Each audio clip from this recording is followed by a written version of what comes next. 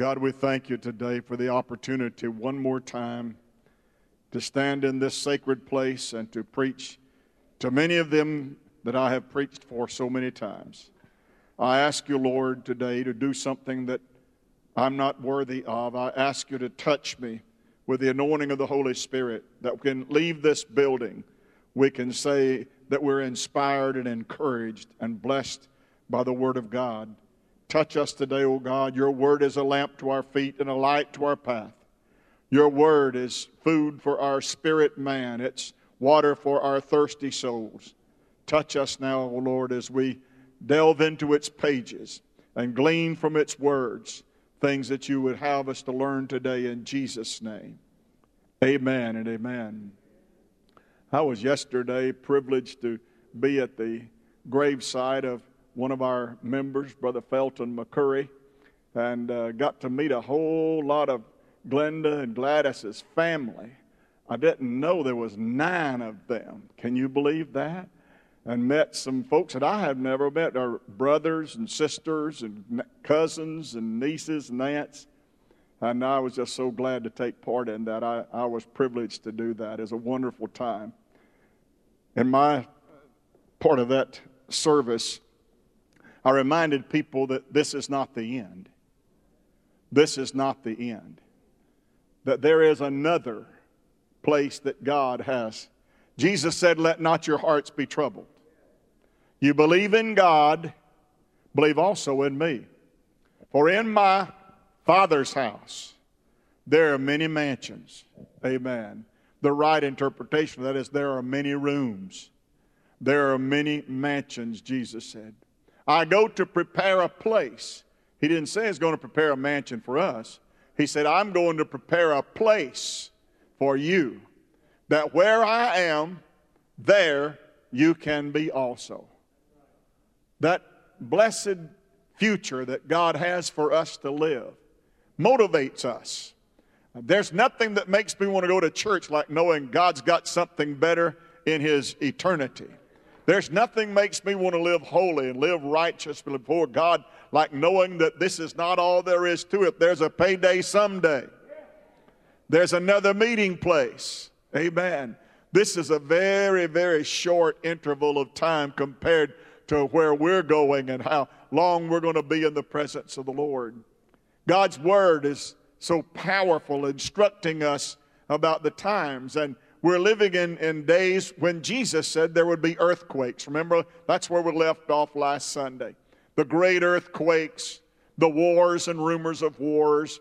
But we stated a verse that said, but don't be troubled by these.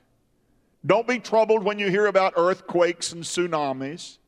Don't worry when you hear about divers kind of pestilence and famine that's going on and wars and all that. Don't be troubled about that.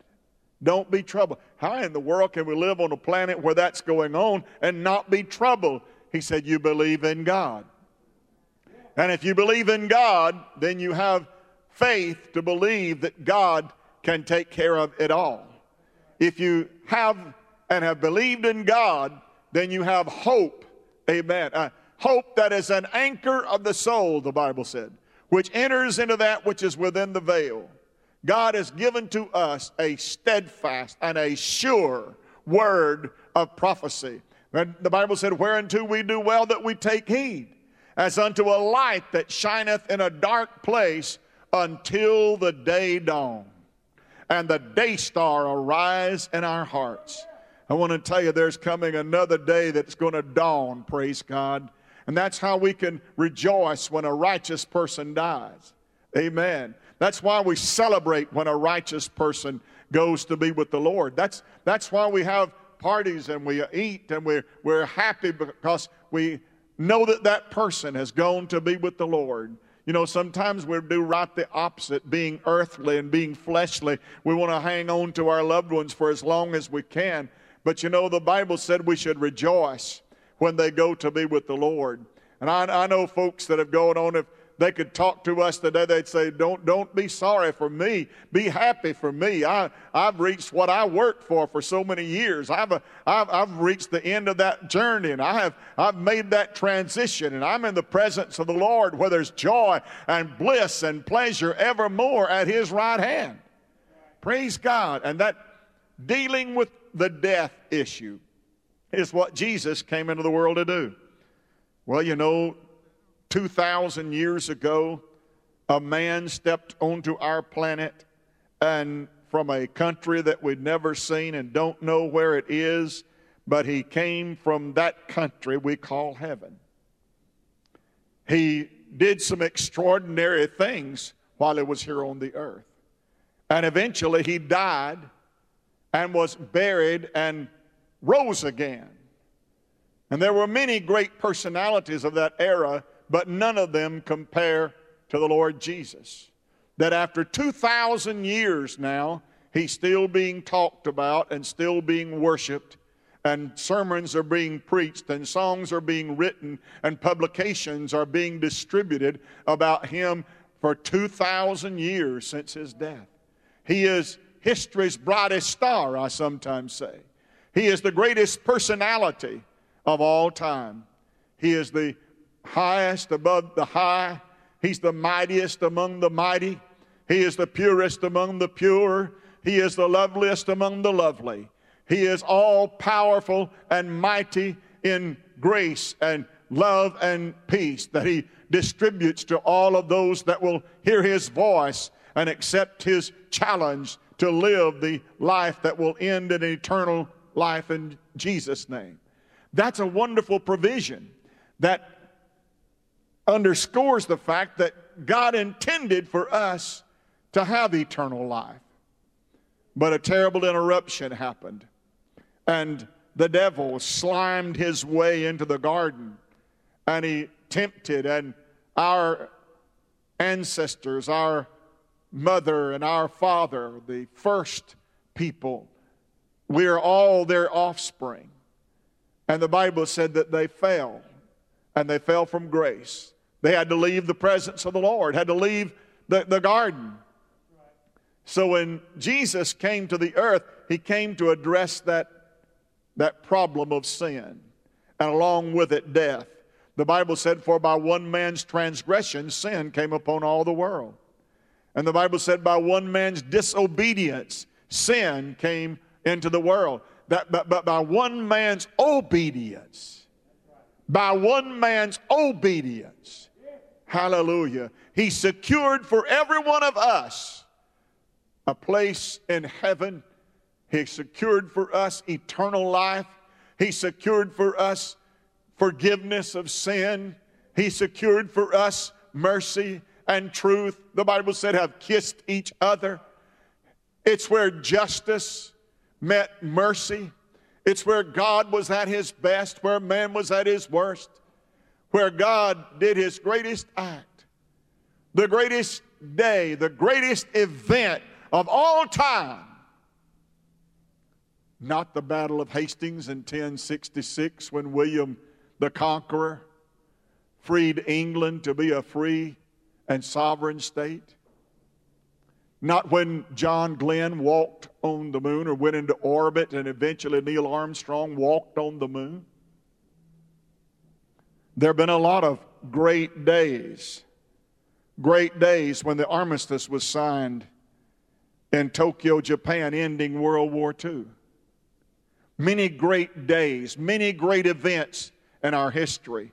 But could I submit to you that the greatest event in all of history happened outside the walls of Jerusalem on a garbage dump called Golgotha, where sinners talked smut and where accusation and harsh treatment and brutality was seen and heard. It's where Jesus bore His cross. It's where Jesus was nailed to the tree.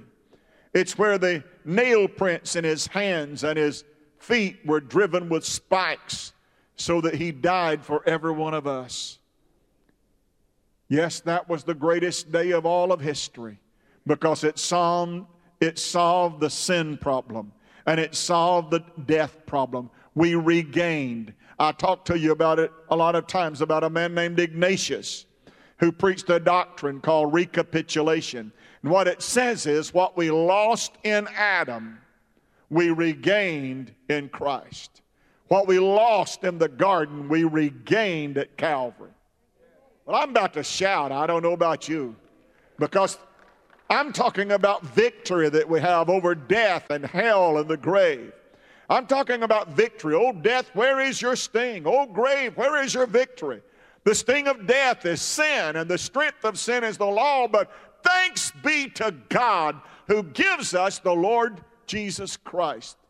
Therefore be steadfast, unmovable, always abounding in the work of the Lord, for as much as you know your labor is not in vain in the Lord.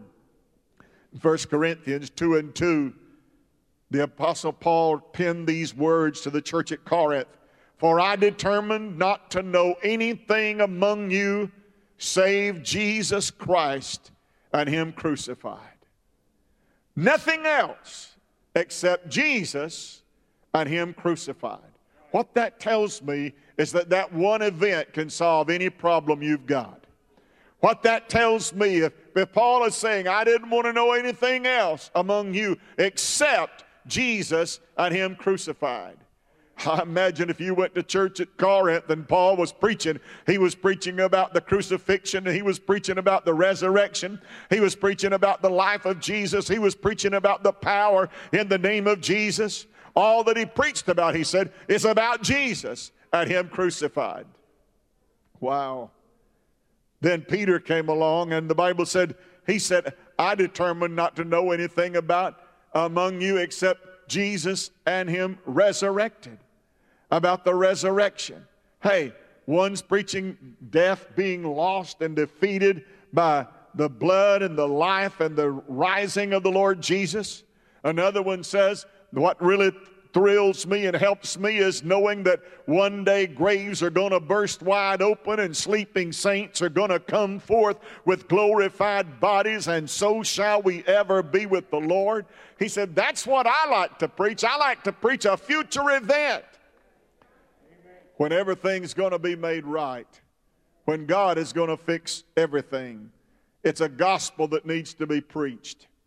A gospel that needs to be preached. In 1 Corinthians 1:23, but we preach Christ crucified, unto the Jews a stumbling block, and unto the Greeks foolishness, but unto us the power of God, wisdom of God, power of God.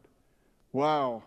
What in the world could the life of Jesus be a stumbling block for the Jews? It's hard for us to fathom how that people of such religious character, who had such great religious ties, they could all tell you the law. They knew the Torah. They knew the Mishra. They knew all about the garb of the high priest. They knew all about the customs and the traditions.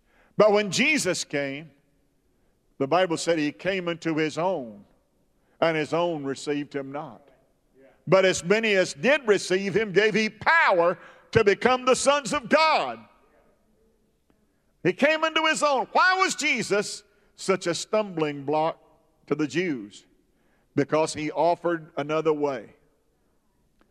He was telling them, your way has been taken away. It's now a new and living way. It's not a way where you have to have certain days and certain rituals and certain ceremonies and circumcision and uncircumcision and all of these things that you have to worry about the sin issue. You have to do penance. You have to come every year and bring a goat or a bull and shed its blood so that you can receive remission of sin. But Jesus said, God's got another way. God's got another way. Jesus said, I am come into the world to seek and to save that which is lost. Jesus came first to seek and save the lost people of the Jews. In fact, the Bible even says that Jesus, When he was talking to the woman of Samaria at the well at Sychar, he said, don't you know that salvation is of the Jews? Our Lord Jesus came into his own. In God's dealings with Israel, in God's dealings with his people, he said, I will send another Savior. I will send a Savior. Isaiah said he would be a man of sorrows. Said that he would bear our iniquity.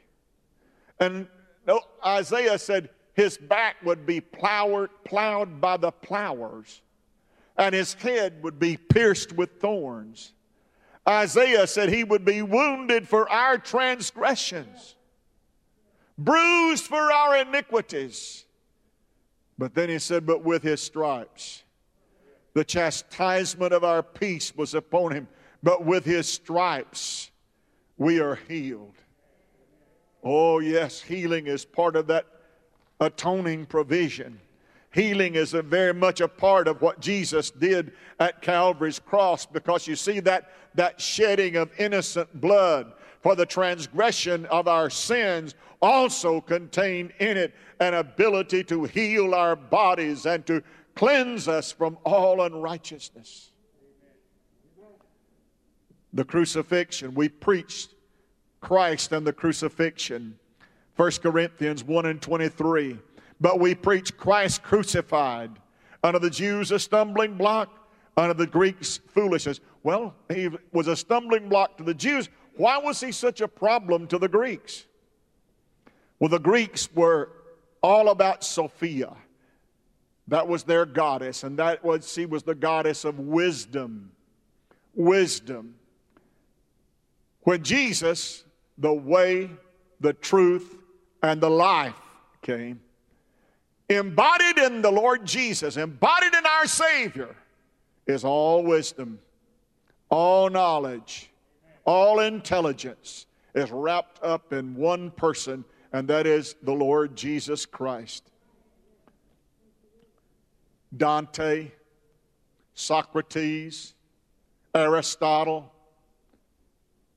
Erasmus, Plato, all of those philosophers. If you ever get to go to Greece, you can go to Athens, and don't forget to go to Mars Hill. Why Mars Hill?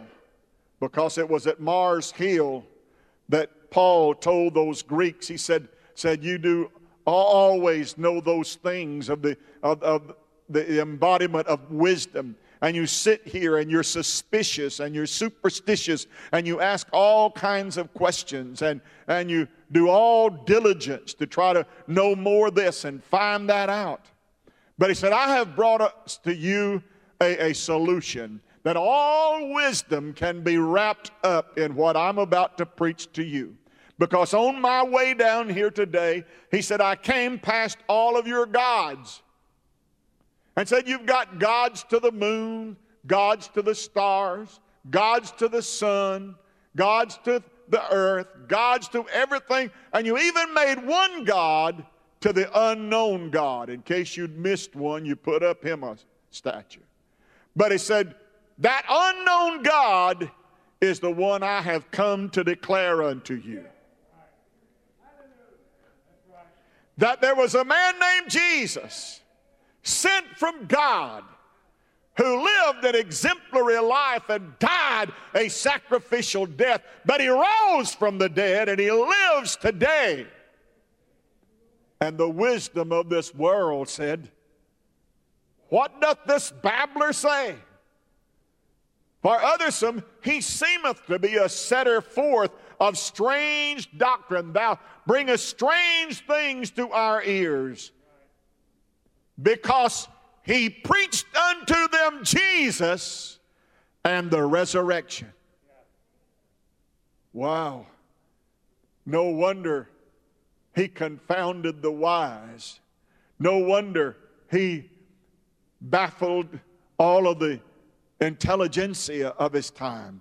No wonder he stood toe to toe with every philosopher and every Epicurean and every Stoic, with all the Jewish men of wisdom, Josephus, Eusebius, and all of those. When they found Jesus, They found someone that was higher than they. They found someone that was broader in knowledge than they were, who was more knowing and more knowledgeable about everything and everybody, that they wondered at his wisdom. In fact, when he was 12 years old, his parents lost him in the caravan and didn't know where he was. And when they went back to Jerusalem, they found him in the temple. What was he doing in the temple? Teaching. Teaching in the temple at 12 years old to the brightest minds in all of Israel. No wonder he was a stumbling block. And no wonder he was a problem for the wise, because our preaching is not with the wisdom of words. Our preaching is in power and demonstration of the Spirit of God. Paul said, I didn't come to you with enticing words of man's wisdom. I came preaching Jesus and him crucified. I came preaching Christ and the resurrection. I came to preach about the one who is life itself. In fact, his words, the Bible said, they are spirit and they are life. But Jesus said, if you preach that, you're putting a target on your chest and on your back. Because Jesus said, if you preach that gospel, he said, there'll come a time when they'll hate you. There'll come a time when they'll persecute you. There'll come a time when they'll put you in prison. There'll come a time when they will be ill to you and they'll treat you very badly. In Saudi Arabia, a young girl converted from Muslim to Christianity, and they beheaded her and took a sword because she had become a Christian.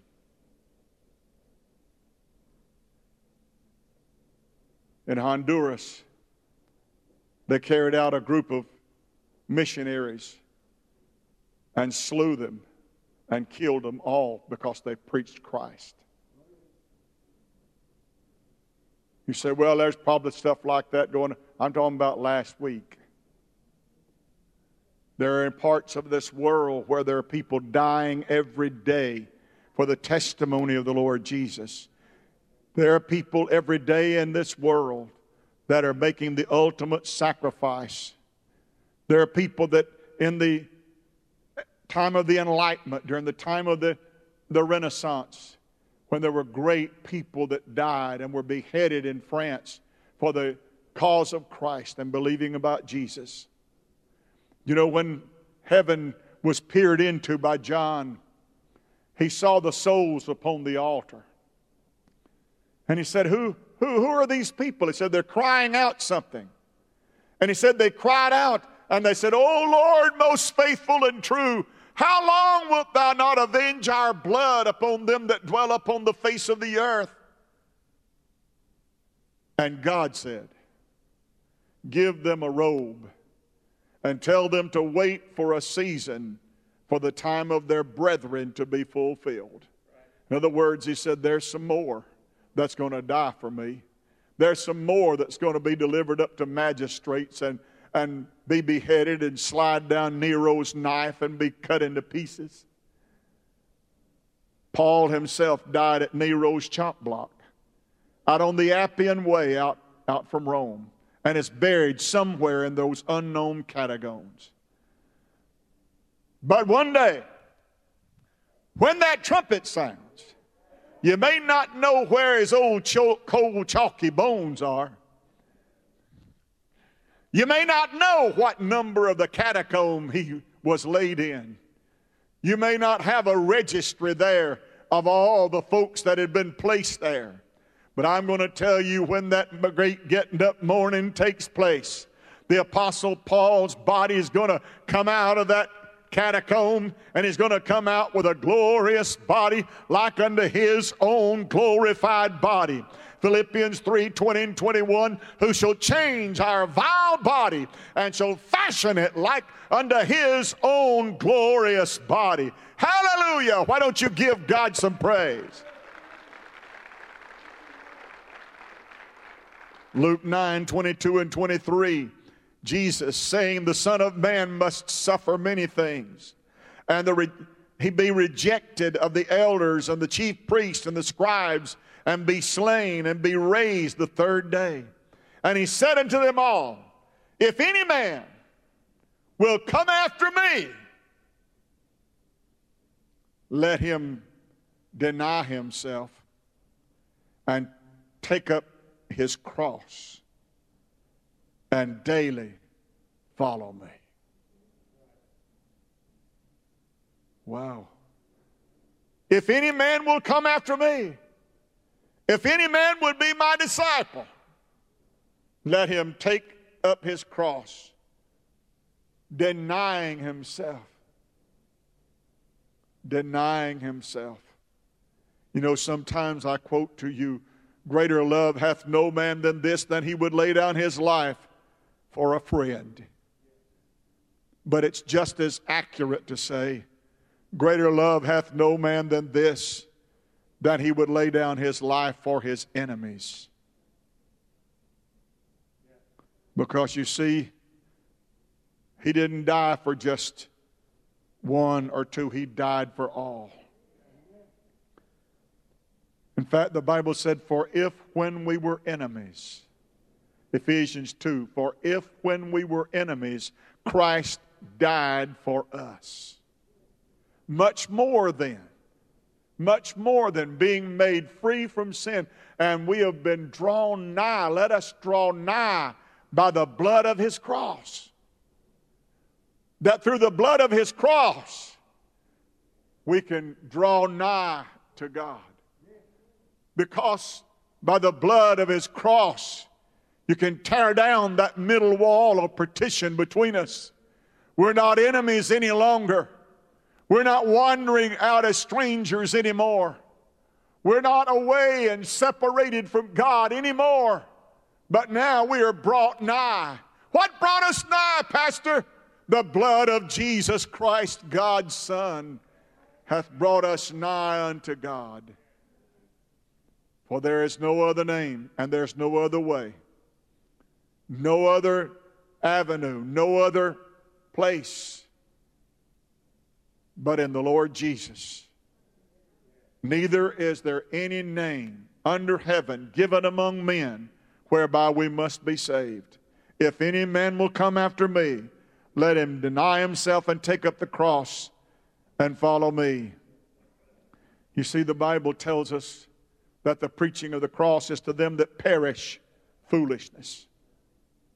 Foolishness. But to we who are saved. Anybody saved? We who are saved. We who are saved. It is the power of God unto salvation. To them that perish, the preaching of the cross is foolishness. Wow. 1 Corinthians 15:54. Therefore, whether it were I or they, so we preach, and so ye have believed. I've preached it, and you've believed it. Whew. That's the way God wants it to work. That's why I put it up on these screens, and that's why I holler it out loud. It's because I want to preach it, and I want you to believe it. I want you to look up and see what the Word of God says, not just take my name. I'll yell it and scream it and stomp it and holler out, glory, hallelujah, in between it, but I want you to know that's what the Word of God says.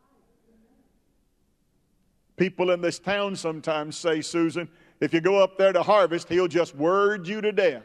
Word, word, word. All you'll hear is word, word, word. Well, they think that is kind of a smear, but that's a compliment. Thank you so much.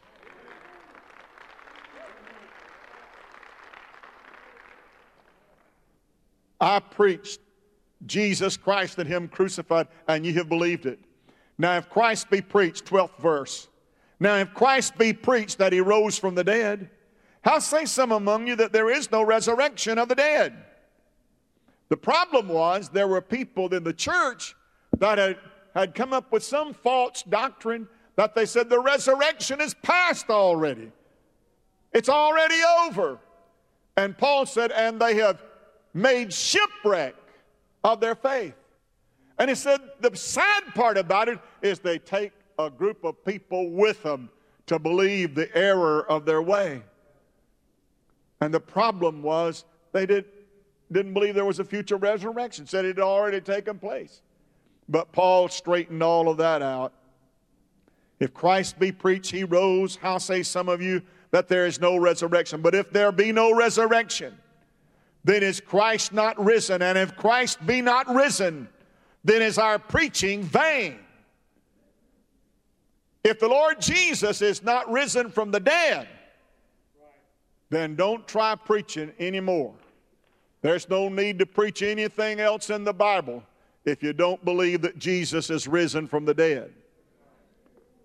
Don't preach about Job. Don't preach about Sodom and Gomorrah. Don't preach about Jeremiah. Don't preach about any of that if you don't believe that Jesus is risen from the dead. For if there be no resurrection, our preaching is vain. Our preaching is vain. Wow. And if Christ be not risen, our preaching is vain, and your faith is also vain. In fact, the Bible said, have we believed the preaching of the cross in vain? Have we believed in vain? Has your salvation been in vain? Have you made the blood of Jesus of none effect? Have you made the grace of Calvary's cross meaningless? Brother, when you erase part of the Word of God, you've erased something you really need, because the Bible said don't take away from it. Don't take away and don't add to. Come on, somebody. Don't add to it and don't take away from it. So many times folks would like to erase what they don't agree with or don't like. But you got to take the whole Bible rightly divided. If Christ be not risen, our preaching is vain, faith is vain. Yea, and we are found false witnesses of God, because we have testified of God that he raised up Christ, whom he raised not up, if so be that the dead rise not. As sure as Jesus rose from the dead, that's how sure you can be that one great day sleeping saints are going to come alive and are going to hear the voice of God. Those that sleep in the dust of the earth shall awake, and they shall come forth. And if there be no resurrection, our loved ones that have gone on before are perished. Forget about it. They'll never, ever be of any life or anything like that if Jesus be not raised. Because if Christ be not raised, our hope is gone. Brother, if that's true, we ought to be preaching Jesus crucified and resurrected every time we come to God's house. Because in celebrating that fact, we underscore our belief that the Lord Jesus is all sufficient for us. For if the dead rise not, then is not Christ raised. And if Christ be not raised, your faith is vain, and you are yet in your sins. If Jesus didn't come out of that tomb, if Jesus didn't die on that cross, if Jesus didn't shed his innocent blood, if he did not endure the cross, despising the shame, then you're still lost and undone without God and on your way to a devil's hell. Well, Pastor, that's pretty straight. I can't be any straighter than what it says in this book. Read verse 18. Then they also which are fallen asleep in Christ are perished. If in this life only we have hope in Christ, we are of all men most miserable. If there is no resurrection, if Jesus did not rise from the dead, then it's a miserable life. Not a wonderful life, the Christmas story. It is a miserable life without God, without hope, without the Word of God, without believing that Jesus has risen from the dead, we are hopeless and without any blessing from God. For since by man came death, by man came also the resurrection of the dead. For as in Adam all die, even so in Christ shall all be made alive. Not only is it an event that is to be preached, it's a life to be lived. It's a life to be lived. Galatians 5:24. And they that are Christ's have crucified the flesh with the affections and lusts. Crucified me? And they that are Christ's have crucified the flesh.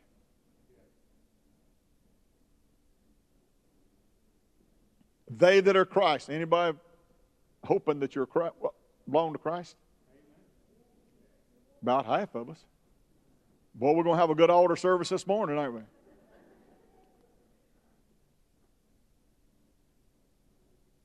And they that are Christ's have crucified the flesh with the affections and lusts. It means they've been translated.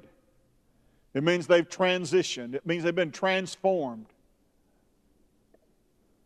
by the renewing of their mind. Not conformed to the world, but transformed. Anybody transformed? This world is not my home. I may leave most any time. Glory to God. This is not it. This is not the end of it. This is not what it's all about. For us to be crucified with Christ. Galatians 2:20. I am crucified with Christ. Nevertheless, I live. I'm dead, but I'm alive.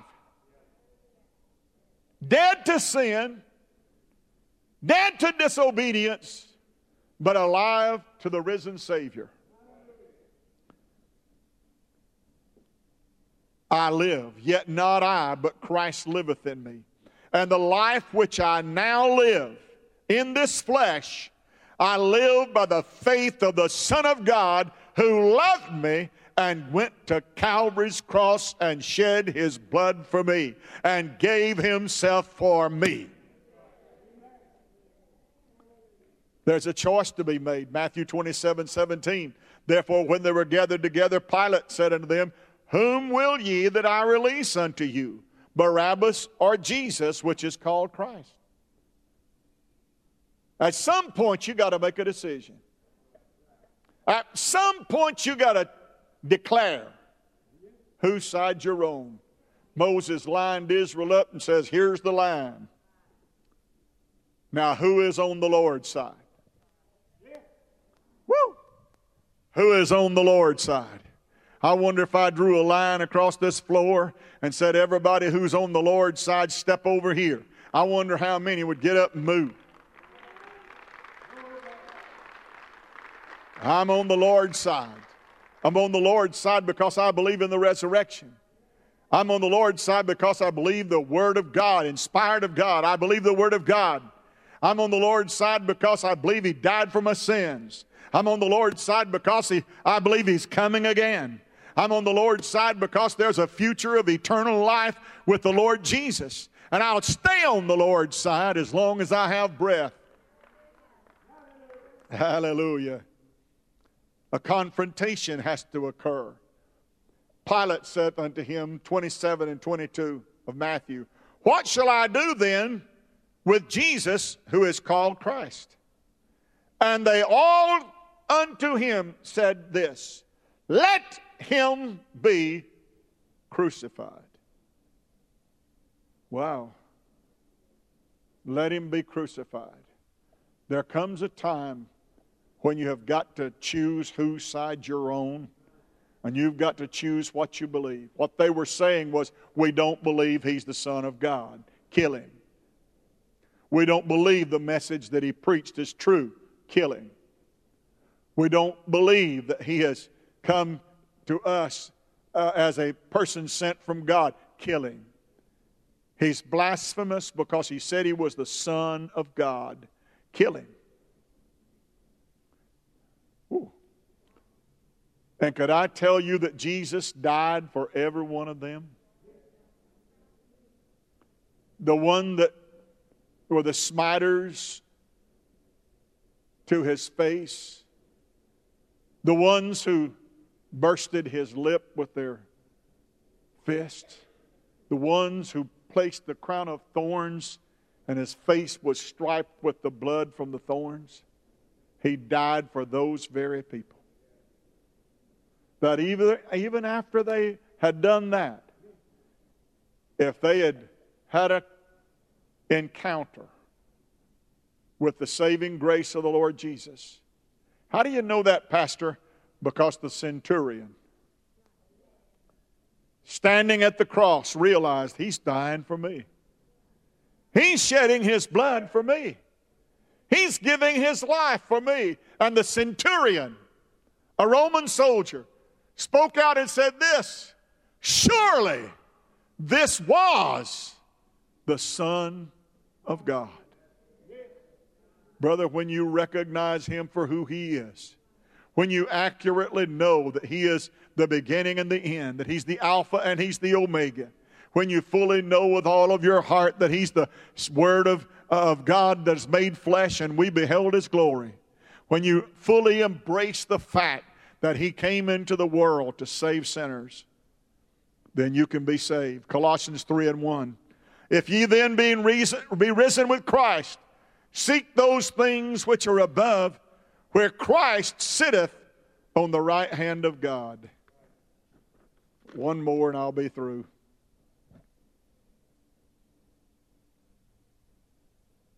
It's in the same passage that Jesus says, heaven and earth will pass away, but my word will not pass.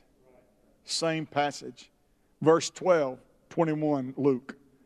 But before all of these, they shall lay their hands on you and persecute you, delivering you up to the synagogues and into prisons, being brought before kings and rulers for my name's sake. And it shall turn to you for a testimony. Settle it therefore in your heart. Make up your mind. Settle it. Somebody say settle it. Have you settled it? Anybody in this house settled it?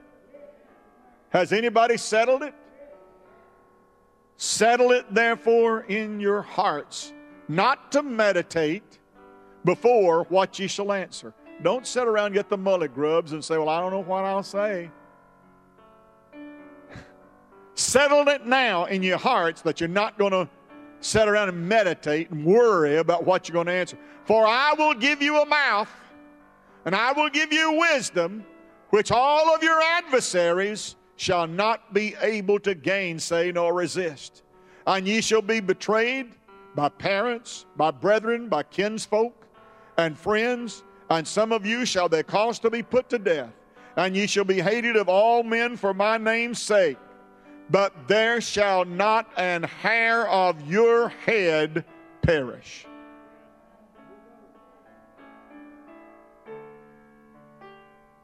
Boy, I don't know if you heard that last verse or not.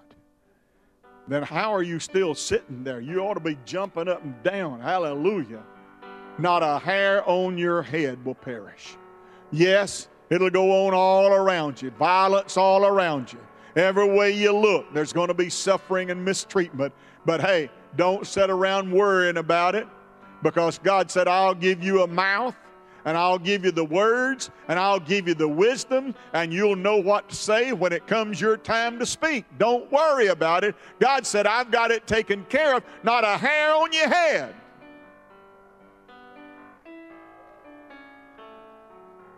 Wow. Not a hair on your head. Look at your neighbor and say, not a hair on your head. Not a hair on your head. Praise God. God always wins. He never loses. I was interested this week, Cindy, you'll like this, about the top 10 best-selling books of all time. You know what they are? Number 10, Dream of the Red Chamber. Don't even know what that is. 105 million. Number 9, The Hobbit, 110 million. 8, And Then There Were None, the book by Agatha Christie, 115 million. Hey, you'll laugh at number 7, Scouting for Boys, the Boy Scout Manual, 120 million. 6, Harry Potter, Philosophy of the Stone, 125 million. 5, The Little Prince. Now, I know that's a Chinese one. It's a story about children, 140 million. You'll recognize these rest of them. Number 4, Lord of the Rings, 155 million. The Quran, which is the Muslim Bible, 800 million. Here's an interesting one. Number 2, all-time bestseller. Number 2, best in history. Quotes from Mao Zedong. Cultural Revolution, China. You'll get it in a minute. Number 1. You ready to cheer? Number 1. This might get you out of your seat. Number 1, bestseller all time. The Bible.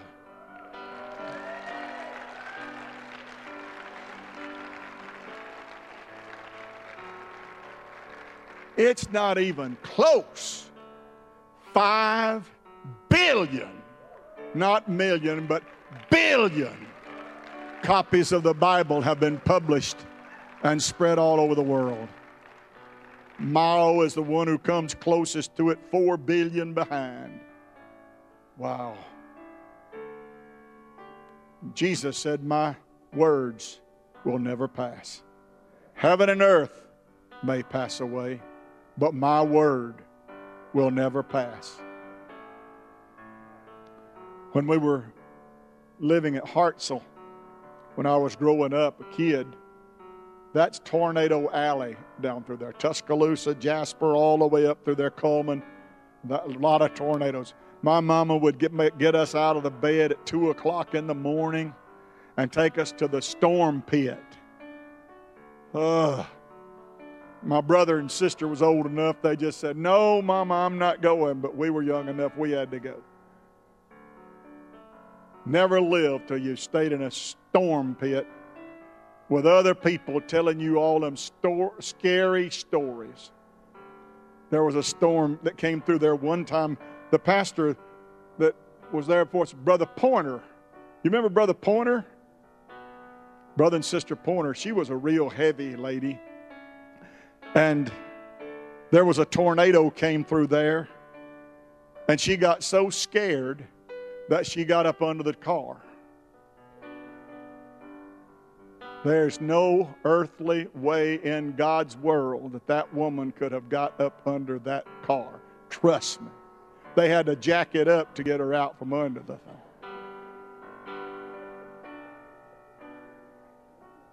Tornadoes would come by there. And there was one down in a little community called Speake. S-P-E-A-K-E. And there were Church of God people there. They had never joined the Church of God fully, but they used the name. And a great little congregation, well, their church got blown away. Blowed away. All that was left was the floor and the pulpit. And the Bible laying on it. And it was open to the verse that said, heaven and earth may pass away, but my word will never pass away.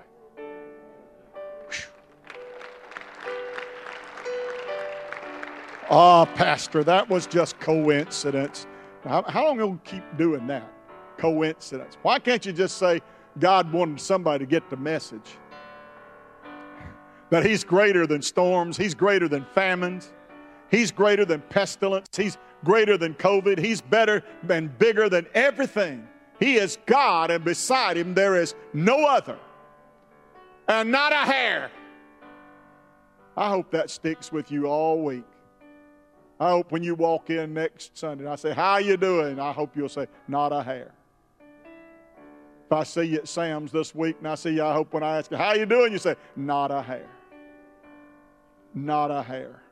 Not a hair. Praise God. Stand with me, please.